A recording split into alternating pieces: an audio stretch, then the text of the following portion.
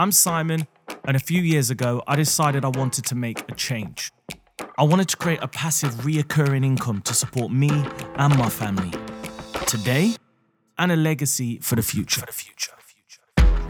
Fast forward 2 years, and I've managed to generate over £10,000 worth of monthly passive income, all from property. I've set up the business, scaled the business, and now I've systemized the business to free up my time. So join me to find out how I've done it, how others are doing it every day, and how you can do it too.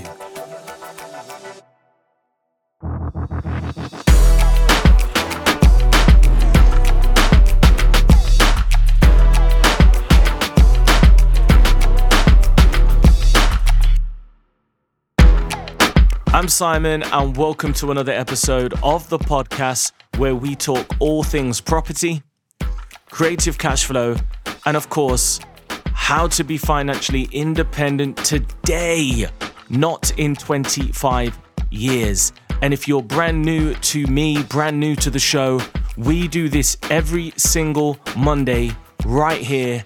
Dig through the archives, catch up. There's so much value, so many different concepts and strategies that I've kind of begun to grasp over the last 3 years. And when I started this podcast, I decided I wanted to share and show people like me that maybe felt like property investment was out of their grasp. And I'm here to tell you it's not. Anybody can do this stuff. You don't need loads of money. You're going to need some money, but a lot of it is education, hard work, and just making the right moves at the right time. And if you're brand new to me, once again, please feel free to check out simonsmithonline.com to find out more about my story, how I begun, my background, and join us every single Monday right here.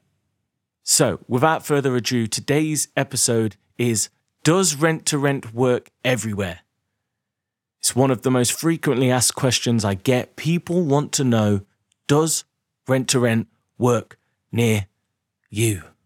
And I'm here to answer that today. So it's really, really simple. I'm going to split this episode into 2 sections. And these are the only 2 things you need to be concerned with when considering if it works in your area. So before we break that down, I just want to define rent-to-rent, or my style, my opinion, the way I see rent-to-rent. Some people refer to rent to HMO as just rent to rent. And I kind of feel like that misses the point. For me, rent to rent is a substitute for purchasing an investment property. Rather than buying to rent, you rent to rent. Only once you've acquired the property is then the strategy that sort of counts in terms of cash flowing it. And of course, that decision process is multifaceted, and it is there is an integration there.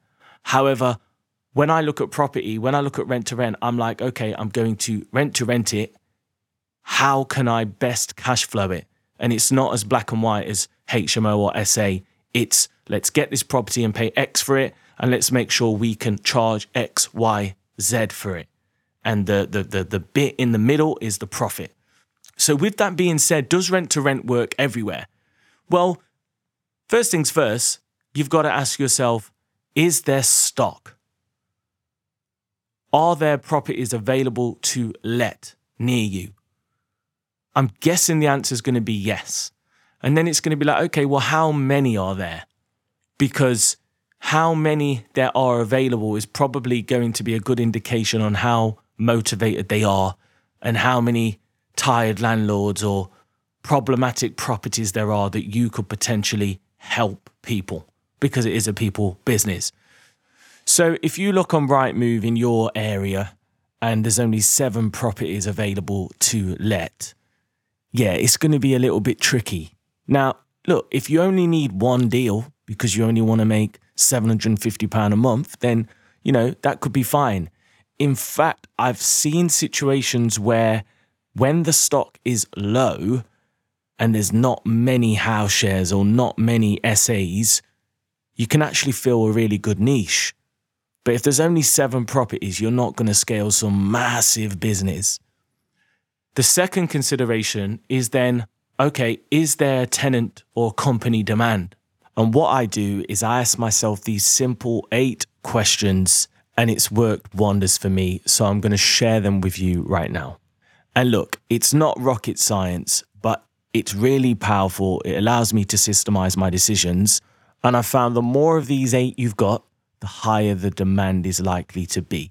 So you don't need them all, but the more you've got, the better. So, number 1, are you in or close by to a major city? Big cities, big populations, larger accommodation requirements. Simple as that. Point number 2, is there big business near you? Big business equals employment, and jobs, of course, equals higher accommodation requirements. Now, what's interesting is that you may not be near a big city, but there might be massive jobs. For example, the likes of Amazon and M&S and other massive companies will opt for cheaper land outside of major cities, but they'll have huge employment, and therefore it could be a really good hack to find in a cool area. Number 3, construction. Are there a lot of new developments? Because that's going to bring in the jobs. Number 4, are you near a hospital? A major hospital can be really, really powerful. Number 5, university. And you guys will know I diversify between professional and student tenants. Number 6 is tourism. So if you're near a massive tourist site, like an O2 or a big stadium or a concert hall, post-COVID, then they will be, consistent demand, especially for short stays.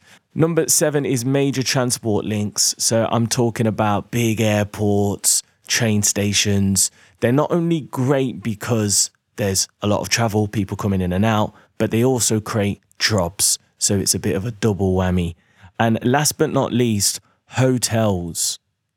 Hotels spend millions of pounds and dollars on researching the best sites. So if there are major hotels near you, I would trust their research. There's clearly demand for short-term accommodation. So there you have it. There are the 8 key things to ask yourself in terms of assessing the demand for rooms and SA.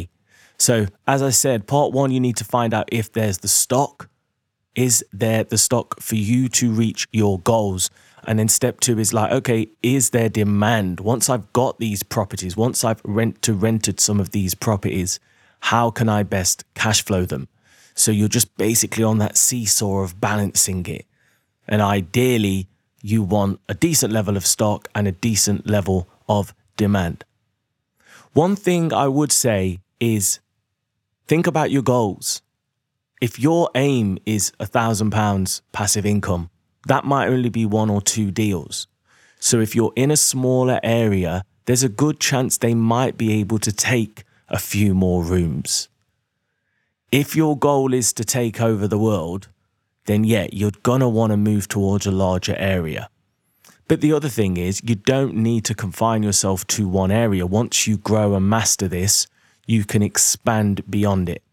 So, my first area, I focused on that at the beginning. Then when it kind of felt like maybe that was getting a little bit saturated, I expanded beyond that. And I think that's just part of scaling. So I hope that's useful. You know what to do, guys. Hit me up on social media. Any questions, please subscribe to the podcast. So every Monday you'll get a notification when the new episode drops. And guys, don't wait 25 years. Get creative.